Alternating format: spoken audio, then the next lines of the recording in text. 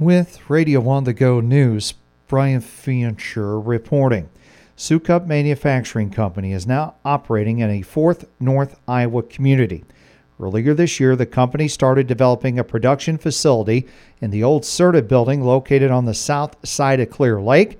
Nadine Riggett is a Sukup project manager. We have had our dealers come to us asking that we provide them with the dryers that they need earlier and at a greater quantity. Sukup's U.S. sales manager is Jason Arndt. Our dealers have asked us and quite frankly demanded more production.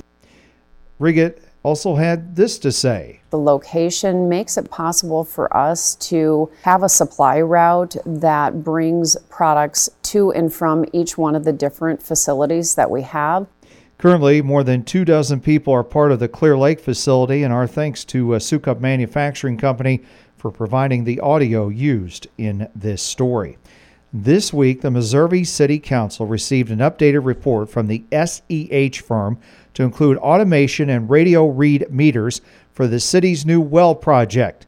Phase 1 includes the new well, a new well house, water meters, connection to existing water main, and surface restoration at a cost of $651,502 in direct cost and $259,000 in engineering, legal, and administrative costs totaling $940,500. The next step is the design of the actual well, which must be completed before any awards could be made from Community Development Block Grant funds. The Marble Rock City Council this week amended the city's current fiscal year budget and approved the maximum property tax levy for the next fiscal year. A public hearing on the next fiscal year budget will be held March 13th at 7 p.m.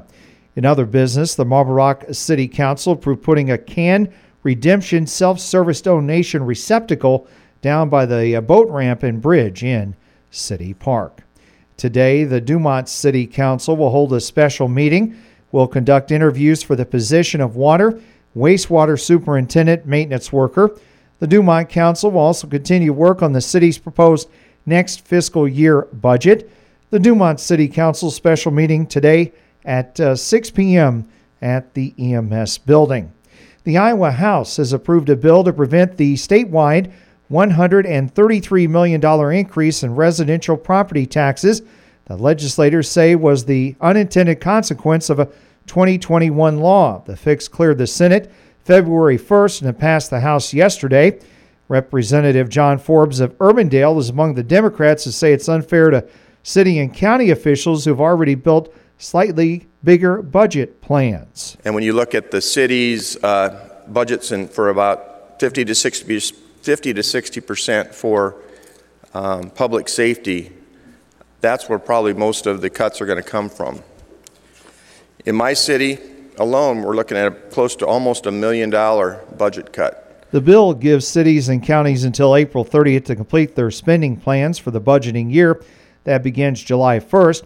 Republican Representative Bobby Kaufman of Wilton says that gives cities and counties an additional 30 days to redo budgets based on the new information about how much property taxes will be paid. There will not be one dime cut from public safety due to this piece of legislation. And if someone does choose to do that, that's a local decision, that's a poor local decision, and I don't think it's one that's actually going to happen. The glitch that's being fixed was caused when lawmakers decided apartment buildings, nursing homes, and mobile home parks would no longer be taxed like commercial property, but as residential property starting this fall. A few lawmakers are working to merge proposals from Iowa's governor and attorney general to boost sentences for fentanyl-related crimes and make an overdose reversal medication more widely available. Dale Woolery is director of the governor's office of drug control policy.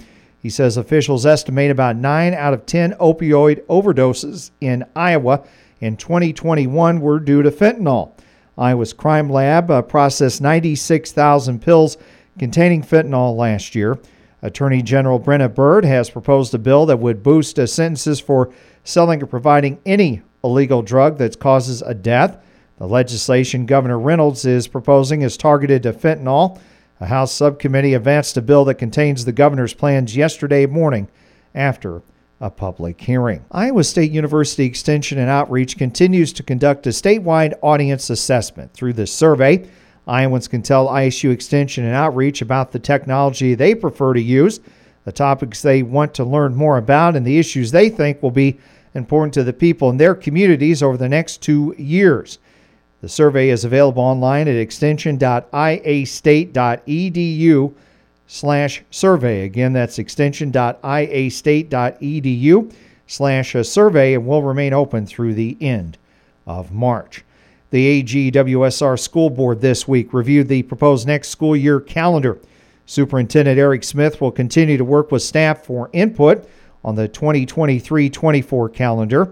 In other business, the AGWSR School Board received information from Smith on using a food service management agency, or I should say company, and he will continue to update the board on the idea.